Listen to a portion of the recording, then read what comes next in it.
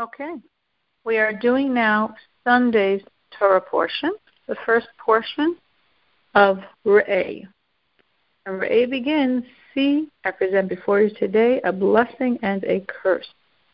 And Rashi clarifies that what we're talking about is the blessings and curses, not what is following in the next two verses, but the blessings and curses that the Jewish people will receive upon the two mountains of Gerizim and Evel. As Rashi will explain soon what happened there. The next verse says that this is something separate. The blessing, which is conditional, that you listen to the commandments of God that I command you today, which Rashi clarifies that this is conditional. There will be a blessing on condition that you listen. And the next verse, and the curse, which is also, of course, conditional. If you do not listen to the commandments of God, and you stray from the path that I commanded you to follow other gods. So Rashi here clarifies that we learn from this, since the verse clearly says about idolatry, that anyone who worships idols strayed from the entire path. In other words, serving idols is denying the entirety of the Torah. But I keep the Sabbath, I keep Shabbos, I keep kosher. If you believe in idols, you're denying everything. The next verse, now we're discussing this Mount Gerizim and Evel situation. When you come to the land, Israel, to possess it, you shall place the best blessing on Mount Gerizim and the curse on Mount Evel. So Rashi explains when you come to the land, you shall place the blessing. This is as Targum understands it. What does it mean? The blessing, those who bless. Not literally the blessing should be delivered when standing on the mountain, but the people. And the next Rashi explains, so it doesn't explain all the details, but to clarify a few more details. So we had the Levium in the valley between the two mountains. We had half of the tribes on the mountain of Gerizim, half the tribes on the mountain of Evel. They turned to the mountain of Gerizim and said the blessing. Then they turned to the mountain of Evel and said the curse, the converse of the blessing. The next verse, now here we're describing where Mount Gerizim and Evel are. Are they not on the other side of the Jordan, the Yarden, far beyond, in the direction of the sunset, in the land of the Canaan, that dwell in the plain, far from Gilboa, near the plains of Moira.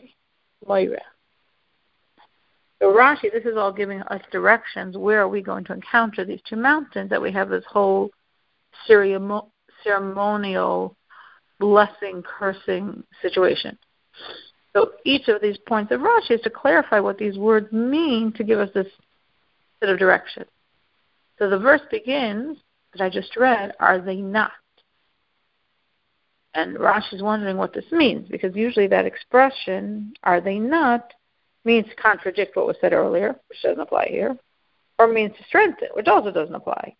So Rashi is basically saying it means like, behold, meaning he's giving a sign where these mountains are.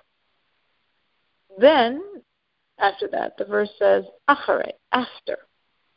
So Rashi doesn't explain the rule here, he explains it previously. There's two words in Hebrew that mean the same after concept, achare and achar. And according to Rashi, achar means immediately after, and achare means like far after. So by the verse saying achare, it means far past the crossing of the Jordan, which is, of course, how we're getting into Israel by crossing the Jordan River, and far after that are these two mountains.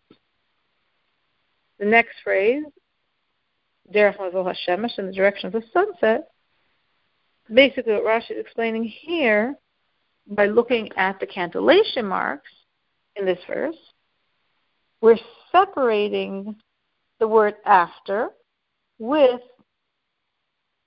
in the direction of the sunset, meaning it doesn't mean after, beyond the road toward the sunset. There's two pieces here that we're using as a description. On the other side of the Jordan, achare, far beyond it, comma, so to speak, and then in the direction of the sunset, which is separated by this cantillation marks. We have another phrase here, Mul HaGilgal, which also is confusing because the term Mul usually means opposite but connoting proximity. But here we know we can't be meaning proximity because Gilgal is close to the Jordan, and we're discussing being very far from the Jordan. So therefore Rashi is saying it means far from the Gilgal, meaning these two mountains aren't Mul HaGilgal, opposite and close to Gilgal, but Mul HaGilgal, far from Gilgal, because Gilgal is near the Jordan, and they went far from the Jordan when they encountered these mountains. Near the plains of Moreh, which Rashi says the plains of Moreh means Shechem. The next verse, for you are crossing the Jordan to come and take possession of this land that God gives you. You shall possess it and you shall settle in it. So Rashi explains, why do we have to say here you're crossing the Jordan? You're entering Israel. So Rashi says there's going to be a lot of miracles when they cross the Jordan. And those miracles of the crossing of the Jordan, which basically split for them, just as when the Jews crossed through the sea and leaving Egypt, this is a sign that you're going to have a lot of miracles, that you're going to come and you will truly take possession and inherit this land, which obviously was dependent on a lot of miracles. Well, the miracles you've experienced thus far guarantee you the miracles crossing the Jordan, the miracles of taking possession of the land of Israel. And you should be careful to perform all the decrees that I present before you today. Next verse, now we're going through, these are the decrees that you should observe to perform in the land that God has given you to possess it all the days you live in the land. The next verse, destroy, it's written twice, all the places where the nations from you shall take possession worship their gods, on the high mountains, on the hills, and under every leafy tree. They worship their gods everywhere. So Rashi on destroy, when you say something double, it means double means infinitely, meaning you keep on doing it. Because Rashi says when we're talking here about the destruction of idolatry, which is what this verse is saying we have to do, it's not just destroy it, it's like pull it up by the roots, wipe out all traces of it. All the places where they worshipped. And Rashi clarifies, what are we supposed to be destroying in all those places that they worship? Their gods, which are on the high mountains, etc. The next verse, now here we're just describing the destruction. You shall break apart their altars, you shall smash their pillars and their asherim, shall you burn in fire, their carved images shall you cut down, you shall destroy their names from that place. We've got a lot of different words here of all these different forms of idolatry that the nations were indulging in. We have the term mizbeach and the term matzeva, which translates as an altar and a pillar. Rashi explains the mizbeach, an altar, means many stones are building together the structure that was worshipped on. Matzeva, pillar, means it was one single stone. This was called the bama. It was like a pedestal which the altar was placed on. Then the term Asherah refers to a tree that was worshipped as an idol. And then it says you should destroy their names, which Rashi explains meaning any of these pagan temples take their name and then turn it into something that mocks it. Rashi gives two examples. One is an idol named Ein Kol, everyone's eye, twist from Ein Kol to Ein Kotz, which means a thorn eye. So you're mocking them by being very derogatory in how you're referring to their idols, a play on their original names. And then here we have a famous verse, you shall not do so to God, your God. So that is very famous because it's very ambiguous. What do you mean? You shouldn't do what to God, your God? And obviously it's contextual, but what here will we do to God? The Rashi gives three answers. One, don't do like all these nations are doing, that they worship anywhere, under any leafy tree. There's going to be another worship. We can only serve God. We can only offer sacrifices in his temple, in his place, not anywhere. Like we're destroying all the pagan, anywhere idols. The second explanation is, here we're saying, smash, destroy, do all these things to that which they worship on. So we're not allowed to do that to our altar, which means you can't erase the name of God, you can't take off a stone from the altar or from the courtyard of the temple. But then this is questioned because we're said, do you really think a Jew would go to smash God's altar? Like, I mean, why would we even think of something like that? So Rashi gives a third answer. It means when we say, don't do so to God, it means don't act like these nations are acting. They were very corrupt, immoral people. Because our sins would cause the temple to be destroyed. In other words, you are looking at these nations that are so corrupt and immoral, and we're told to be thoughtful in destroying their temples. Don't do so to God, meaning don't act in such an immoral fashion that God will need to destroy our temple the way we are serving God and destroying their temple. So there are the three explanations of that phrase. Yeah, first, continuing. Rather, meaning we can't be like them and worship anywhere. Remember, that was the first explanation, which flows into the following verse. The second explanations are more a continuation of the previous verse. But based on the first explanation, this is contextually fit, so don't just offer anywhere. Rather, only at the place that God will choose. So all your tribes place His name there. You shall seek out His resting place and come there. And Rashi explains this means the temple in Shiloh. When the Jews came to Israel, first when they entered Israel, there was 14 years of conquest, of capturing and settling. But then after those 14 years, the temple built by Moshe, was in one place for 369 years. That was in Shiloh. That's almost the duration of the temples, the Beit HaMikdash, which the first one was 410 and the second one was 420. Shiloh was almost as close, 369 years. So Rashi says that's what we mean. One place, His resting place, meaning Shiloh.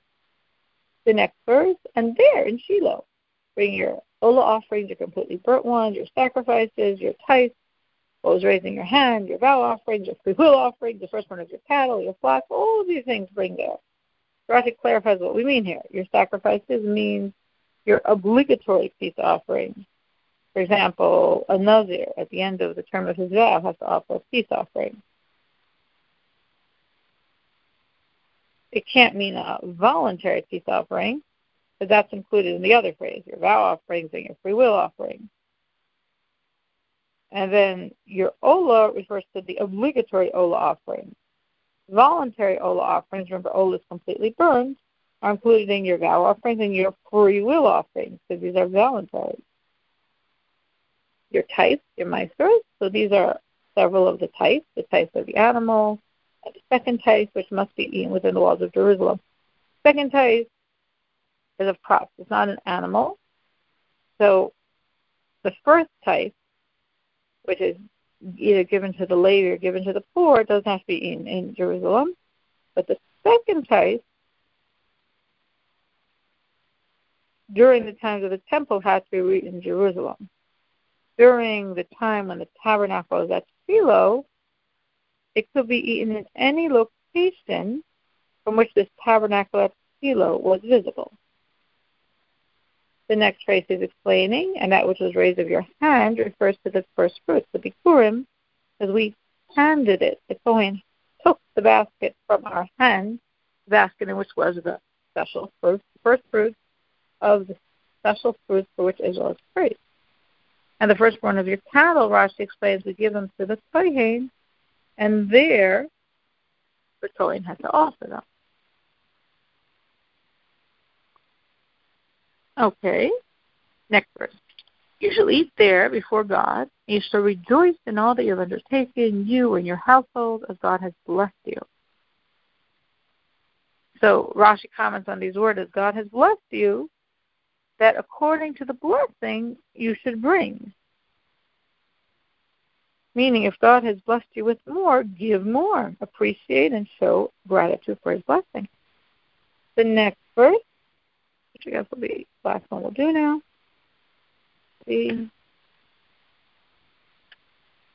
Well, maybe I always get to this place of like, well, I want stuff after 15 minutes, but I'm almost done. So a little more quickly. We should not do like all we do here today, rather every man what is proper in his eyes.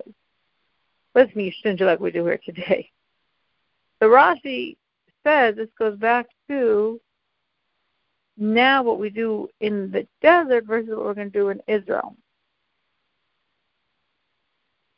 And basically, what it's meaning to say is when you cross the Jordan, immediately you can bring offerings on a bama, on that temporary altar, for the 14 years of conquering and division of the land of Israel. But on that bama, you can't offer up anything. You could basically only offer up free will offerings, what we call a neder and a nidava, vow offerings and free will offerings. But all offerings which are obligatory cannot be offered there. In other words, let me try to explain this briefly. When the Jews are in the desert, well, originally, before they set up the temple, for that approximately a year period, the bama was permitted. You set up your own temporary altar and offer to God whatever you want. Then, of course, we have the temple, the tabernacle in the desert, the Mishkan, for 39 years. And then nobody could just set up their own little bama, their own temporary altar. You want to offer something to God, you go to the tabernacle, the Mishkan, which is right there. When they entered Israel, they had 14 years, 7 of conquering and 7 of dividing the land. During that time, they were permitted to set up their own personal altars, but the only thing they were allowed to offer there was free will offerings, not obligations, meaning if you sinned and you have to bring an offering to God, you couldn't do it there. But there was some central place that they could. There was like a national altar. When they first entered Israel, the national altar was in Gilgal. So the national altar was in Gilgal, but at that time, you needed to go to the national altar if you, for example, had a sin offering. If you just want to give God an offering, like you're so grateful for all the good in your life and you want to give up an offering, you made a vow to give an offering, then you could set up a bama in your backyard, and that was fine. Then the tabernacle, the Mishkan, was in Shiloh, we said, for 369 years. During that period, all personal altars were forbidden. 369 years. This is for real. You go to Shiloh for anything you want. Then, for 57 years after Shiloh was destroyed, the tabernacle was in 2 places, Nov and Givon. For during those 57 years, again, we're in the same situation we were during the first 14 years. You could build something in your backyard just for free will, personal, generous donations to God, free will offerings and vow offerings. But for any obligatory offering, like if you sinned, then you had to go to wherever this central temple was at that time, in Nov or in Givon, where there was this like communal altar for all the Jews. And then the temple was built. So once the temple was built, from that point on, it was forbidden, this idea of the bama. So even, of course, the temple was destroyed. There was a 70-year period between the 2 temples, and of course the temple has been destroyed for over 1,900 years. But once that temple was originally built by Shlomo HaMelech, King Solomon, no one could set up a personal altar, a bama, anywhere. So again, there was a period originally in the desert where you could offer your personal offering. Then all the time of the tabernacle in the desert, the Mishkan, you could not for those 39 years. Then followed 14 years when they're conquering and settling Israel. You could have your own personal altar for your personal free will offerings. But for obligatory offerings, you had to go to Gilgal. Then we have 369 years in Shiloh where everything could only be offered in Shiloh. Then we have 57 years where you could again, like in the first 14 years, set up your personal offering for personal free will donations to God. The obligatory things, you had to go to wherever the temple was, either in Nov or Givon. And then we built the temple in Jerusalem, and at that point, there's no such concept as a personal offering. All offerings were in the temple. If there was no temple, there were no offerings. It was very quickly. It took a long time, but I want to make sure it was clear. That was in verse 8. In 9, Rashi says, you have not yet come to the resting place and to the heritage that God gives you. You have not yet come, meaning those 14 years when you first arrived, until now, meaning yet, to the resting place, which is Shiloh, where again there were 369 years, and to the heritage. This is Jerusalem, where the temple was built. And of course, that place of the Jerusalem is forever. And in the last verse of our section, you should cross the Jordan and settle in the land that God causes you to inherit. He will give you rest from all your enemies, and you will dwell securely. So there's two Rashis here. The first one, you should cross the Jordan. You should apportion it, and each individual should have his portion in his dwelling place. And the last Rashi of our section of Sunday, again, we're saying here, and he will give you rest from all your enemies around. So after the conquest and the division, after those 14 years, then you'll have rest from the nations that are left over. So why are the nations left over? Why didn't God just let us get rid of all of them? But they were there to test you. Meaning, if you mess up, they're right there as a thorn in your side or as a whip to make sure that you stay with God. Now, this idea of this temporary tabernacle was through the times of King David. And King David said, this doesn't make any sense. I have a house. First I'm fighting. But then truly the verse is fulfilled, and I have rest from the enemies.